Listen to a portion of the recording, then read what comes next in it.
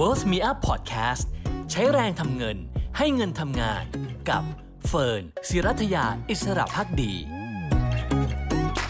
สวัสดีค่ะต้อนรับเข้าสู่ Pocket ไอเดียความรู้ฉบับกระเป๋าหลักคิดในการใช้แรงทำเงินและให้เงินทำงานกับเฟิร์น ศิรัทยา อิสระภักดีค่ะรู้ไหมว่าช่วงนี้จะมีแต่ข่าวร้ายเต็มไปหมดเลยนะคะล่าสุดเนี่ยก็มีการปรับลงของตลาดหุ้นสหรัฐนะคะทำให้ดาวโจนส์ S&P 500 แล้วก็ NASDAQ ร่วงลงหนักที่สุดนับตั้งแต่ปี 2020 นะคะปรับตัวลงเฉลี่ยเมื่อคืนที่ผ่านมาคือคืนวันพฤหัสบดีที่ 5 พฤษภาคมเนี่ยนะคะลงไปเฉลี่ย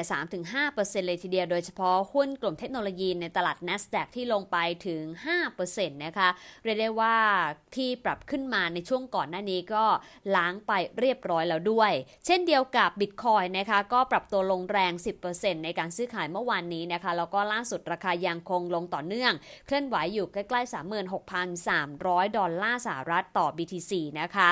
แน่นอนนะคะว่าประเด็นเหล่านี้ก็ส่งผลกดดันมายังตลาดหุ้นในฝั่งเอเชียและยุโรปในการซื้อขายวันนี้ด้วยเช่นกันนะคะฝั่งยุโรปเองเปิดตลาดเนี่ยก็ปรับตัวลงไปประมาณสัก0.5%ถึง 1.5% นะคะส่วนตลาดหุ้นเอเชียวันนี้ก็ซื้อขายในแดนลบนะคะฮ่องกงกับซั่งไห่คอมโพสิตลงหนักประมาณ 2-3% ทีเดียวนะคะก็ต่อเนื่องจากตลาดหุ้นในฝั่งอเมริกาส่วนหุ้นไทยเองนะคะถ้าไปดูการซื้อขายในวันนี้เองตอนเฟิร์นอัดเทปเนี่ยยังไม่ปิดตลาดนะคะแล้วก็อยู่ในช่วงตลาดภาคบ่ายก็ลงไปประมาณสัก15จุดหรือ 1% ยังเคลื่อนไหวอยู่ที่ 1,628 จุดค่ะนอกเหนือจากนี้นะคะยังมีเรื่องของตราสารหนี้นะคะอย่างพันธบัตรรัฐบาลเองหรือแม้แต่ในด้านของค่าเงินดอลลาร์สหรัฐนะคะก็สะท้อนภาพรวมของความกังวลใจออกมาเพราะว่า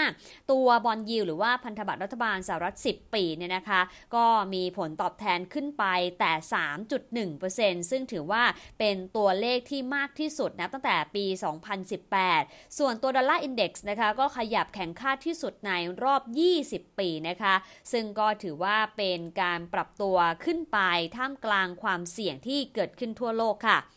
ประเด็นหนึ่งที่วันนี้อยากชวนคุยนะคะก็คือทาง CNBC ค่ะเขาไปสัมภาษณ์บรรดา CEO ในบริษัทขนาดใหญ่ของยุโรปนะคะเกี่ยวกับภาพรวมของเศรษฐกิจนะคะและความกังวลใจที่จะเข้าสู่ภาวะถดถอยหรือว่า recession จริงๆเวลาคุยเรื่องเศรษฐกิจเนี่ยต้องแยกให้ออกนะคะคือมันมีหลายคำอย่าปนกันเช่นสมมุติถ้าเราพูดถึงเศรษฐกิจถดถอยก็คือภาวะ recession เนี่ยยังไม่ได้เข้าสู่ภาวะวิกฤตเศรษฐกิจถดถอยก็คือตัวเลขการเติบโตทางเศรษฐกิจหรือว่า GDP ติดลบต่อเนื่องกัน2ไตรมาสนะคะพอติดลบ2ไตรมาสต่อเนื่องปุ๊บเนี่ยนะคะก็เท่ากับภาวะเศรษฐกิจเข้าสู่ภาวะถดถอยหรือว่า recession นั่นเองนะคะนี่คือประเด็นหนึ่งที่หลายคนพูดกันโดยเฉพาะในฝั่งของสหรัฐนะคะว่าจะเผชิญกับภาวะเศรษฐกิจถดถอยหรือว่า recession ในปี 2023 หรือต่อเนื่องไปยังปี 2024แต่ถ้าเราไปพูดถึงภาวะวิกฤตนะคะหรือว่า crisis เนี่ยตอนนี้ยังไม่ได้มีใครพูดถึงขนาดนั้นซึ่งภาวะวิกฤตก็หมายถึงภาพเศรษฐกิจที่หดตัวอย่างรุนแรงนะคะย้อนกลับไปถ้า crisis ล่าสุดก็คือในช่วงปี 2008 นะคะที่เกิด Hamburger crisis หรือว่า subprime crisis ขึ้นในสหรัฐอเมริกานะคะหรือถ้าใกล้ตัวเราหน่อยก็เป็น 1997 นะคะหรือว่าปีพุทธศักราช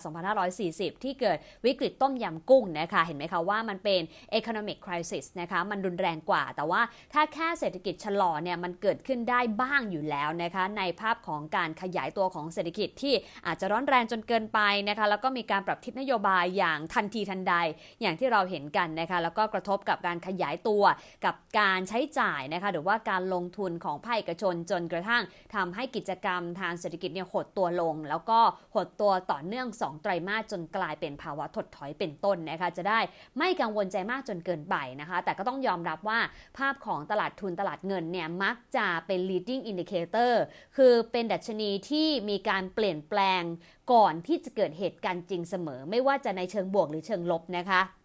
คือเศรษฐกิจยังไม่ทันถดถอยเลยตลาดหุ้นร่วงลงไปรอแล้วนะคะหรือว่าเศรษฐกิจยังไม่ทันฟื้นเลยตลาดหุ้นขึ้นรอแล้วแบบนี้เป็นต้นนะคะซึ่งก็อาจจะใช้เวลาประมาณ 6-12 เดือนล่วงหน้านะคะที่ตลาดหุ้นเนี่ยตอบรับไปก่อนจะ เห็นภาพจากเศรษฐกิจจริงเป็นต้นนะคะ ทีนี้ประเด็นเหล่านี้เนี่ยนะคะทางด้านของ CNBC ที่เขาไปสอบถามเนี่ยเขาไปถามบรรดา CEO ที่เป็นผู้บริหารสูงสุดของบริษัทยักษ์ใหญ่ในยุโรปนะคะที่เป็น Blue Chip Company เนี่ยนะคะซึ่งก็พบว่าหลายคนเนี่ยกังวลใจเกี่ยวกับเรื่องของภาวะเศรษฐกิจถดถอยที่จะกดดันภาพรวมเศรษฐกิจโลกแล้วก็ยุโรปด้วยนะคะอย่างทางด้านของสตีฟาน ฮาทังนะคะซึ่งเป็น CEO ของ Bosch บริษัทยักษ์ใหญ่สัญชาติเยอรมนีนะคะที่เป็นผู้ผลิตเครื่องใช้ไฟฟ้าแล้วก็เป็นผู้นำด้านเทคโนโลยีนะคะของยุโรปเนี่ยได้ออกมาพูดถึงความมั่นใจของเขาว่าน่าจะได้เห็นภาวะเศรษฐกิจถดถอยครั้งใหญ่เกิดขึ้นแน่นอนนะคะเขาบอกตอนนี้ปัญหามันเกิดขึ้นเนี่ยไม่ใช่แค่เรื่องของซัพพลายหรือว่าปัญหาด้านอุปทานเท่านั้นแต่ปัญหานั้นมันเริ่มขยับมายังฝั่งดีมานด์หรือว่าฝั่งอุปสงค์ด้วยนะคะแปลว่าฝั่งซัพพลายที่ขาดแคลนทำให้ผลิตสินค้าไม่ทันบวกกับอุปสงค์หรือความต้องการที่เพิ่มขึ้นในบางพื้นที่ก็ผลักดันให้ราคาสินค้าขยับสูงขึ้นและเมื่อ supply crisis ไปเจอกับ demand crisis นะคะคือวิกฤตทั้งฝั่ง supply และ demand เนี่ยมาเจอกัน for sure เลยเขาบอกนะคะว่า we are in a deep recession ก็คือเรากำลังอยู่ในช่วงเศรษฐกิจถดถอยอย่างหนักทีเดียวนะคะนอกจากนี้ถ้าเราไปดูตัวเลขของเงินเฟ้อในยูโรโซนเองนะคะเดือนมีนาคมที่ประกาศออกมาก็ไปแตะถึง 7.5% นะคะแล้วก็เราเห็นภาพของ ECB หรือว่าธนาคารกลางยุโรปเนี่ยก็ยังมีท่าทีที่ผ่อนคลายกว่าธนาคารกลางอื่นๆนะคะอย่างเช่นธนาคารกลางสหรัฐหรือว่าธนาคารกลางอังกฤษที่ขยับดอกเบี้ยขึ้นค่อนข้างแรงและเร็วเมื่อเทียบกับค่าเฉลี่ยในอดีตที่ผ่านมาค่ะ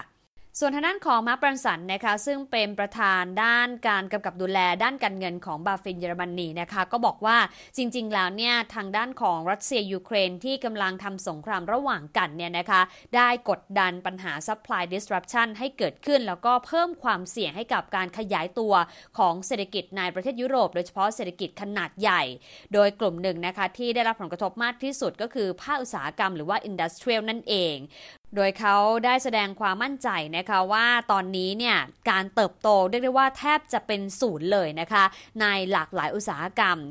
หลังจากก่อนหน้านี้ก็ยังไม่พ้นจากวิกฤตภาวะช็อกที่เกิดจากโควิด -19 ด้วยซ้ำนะคะซึ่งตัวเลขเงินเฟ้อที่ยังพุ่งสูงขึ้นแบบนี้ก็ถือว่าทำให้การแก้ไขปัญหาเศรษฐกิจเป็นเรื่องที่ทำได้ค่อนข้างยากทีเดียวค่ะขณะที่หนึ่งคนนะคะซึ่งชื่อว่าสลาโวเมียคลูปานะคะซึ่งเป็น Deputy CEO ของทาง Societe Generale นะคะบอกว่าจริงๆแล้วเนี่ยตอนนี้เองนะคะทางด้านของสถาบันการเงินฝรั่งเศสก็ติดตามสถานการณ์เศรษฐกิจมหาภาคอย่างใกล้ชิดสิ่งที่น่าจับตามองก็คือเงินเฟ้อที่เกิดขึ้นเนี่ยมาจาก Energy Shock นะคะหรือว่าปัญหาด้านพลังงานเป็นสำคัญนะคะและปัญหานี้จริงๆไม่ได้เพิ่งเกิดหลังจากมีสงครามรัสเซียยูเครนแต่ว่าเกิดขึ้นมาก่อนแล้วดังนั้นสงครามรัสเซียยูเครนก็จะยิ่งเป็นตัวกดดันให้เงินเฟ้อนั้นเร่งตัวแล้วก็ผลักดันเรื่องคาดการเงินเฟ้อให้สูงขึ้นและเพิ่มความเสี่ยงให้กับพื้นฐานทางเศรษฐกิจและอาจจะนำมาสู่ภาวะ recession หรือว่าเศรษฐกิจถดถอยในท้ายที่สุดนะคะและทางด้านของ Societe Generale ก็ยืนยันด้วยว่าทั้งระบบจะต้องเผชิญกับภาวะถดถอยแน่นอนไม่เว้นแม้แต่ตัวบริษัทเขาเองนะคะส่วนทางด้านของผู้ผลิตรถยนต์หรู Mercedes-Benz นะคะทางโอลาคาเลนิอุสนะคะซึ่งเป็น CEO ของ Mercedes-Benz บอกว่าจริงๆแล้วเนี่ยสถานการณ์ที่เกิดขึ้นตอนนี้เนี่ยนะคะทำให้ภาพรวมของการดำเนินธุรกิจเผชิญกับความท้าทายอย่างหนักทีเดียวค่ะเขาบอกว่าตอนนี้ Benz กำลังเผชิญกับ3ปัจจัยเสี่ยงเลยนะคะ1ก็คือเรื่องของตัว supply shortage ซึ่งเกิดขึ้นจากปัญหาขาดแคลนเซมิคอนดักเตอร์แล้วก็ส่งผลต่อการผลิตให้ไม่เป็นไปตามเป้า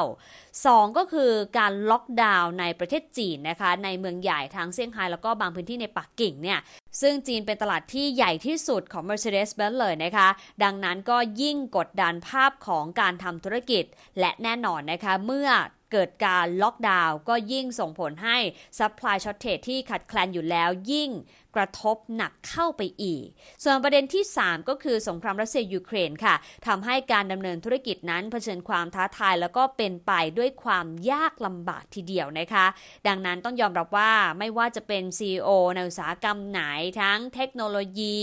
เครื่องใช้ไฟฟ้าอุตสาหกรรมการเงินนะคะต่างก็บอกตรงกัน ว่าจริงๆแล้วตอนนี้เศรษฐกิจนั้นหลีกเลี่ยงภาวะถดถอยยากเหลือเกินค่ะส่วนในเรื่องของการลงทุนเองนะคะถ้าไปดูคำแนะนำจากทาง YLG Bullion International นะคะก็บอกว่าตอนนี้บรรยากาศนั้นต้องจับตาสถานการณ์ต่างๆอย่างใกล้ชิดทีเดียวค่ะเพราะว่าเราเห็นความผันผวนเกิดขึ้นรายวันเลยนะคะขึ้นมาอย่างแรงสำหรับตลาดหุ้นในกลางสัปดาห์แล้วก็ลงไปอย่างหนักในช่วงปลายสัปดาห์นี้นะคะทำให้ทาง YLG แนะนำนะคะว่าตอนนี้สิ่งที่เราอาจจะต้องจับตาต่อก็คือตัวเลขทางเศรษฐกิจสหรัฐที่กำลังจะเปิดเผยในค่ำคืนวันศุกร์นะคะมีรายได้เฉลี่ยต่อชั่วโมงอัตราการว่างงานเดือนเมษายนแล้วก็ตัวเลขการจ้างงานนอกภาคเกษตรนะคะซึ่งก็ต้องคอยติดตามนะคะว่าภาพรวมนั้นจะออกมาในทิศทางไหน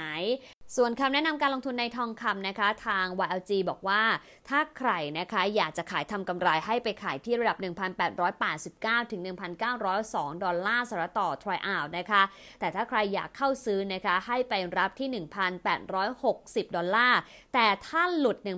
1,860 ดอลลาร์สหรัฐควรตัดขาดทุนซะนะคะตอนนี้ก็ต้องขึ้นขายลงซื้อนะคะท่ามกลางความผันผวนแล้วก็ปัจจัยใหม่ๆรายวันแล้วก็ความเปราะบางของบรรยากาศการลงทุนด้วยเป็นกำลังใจนะคะให้กับทุกคนที่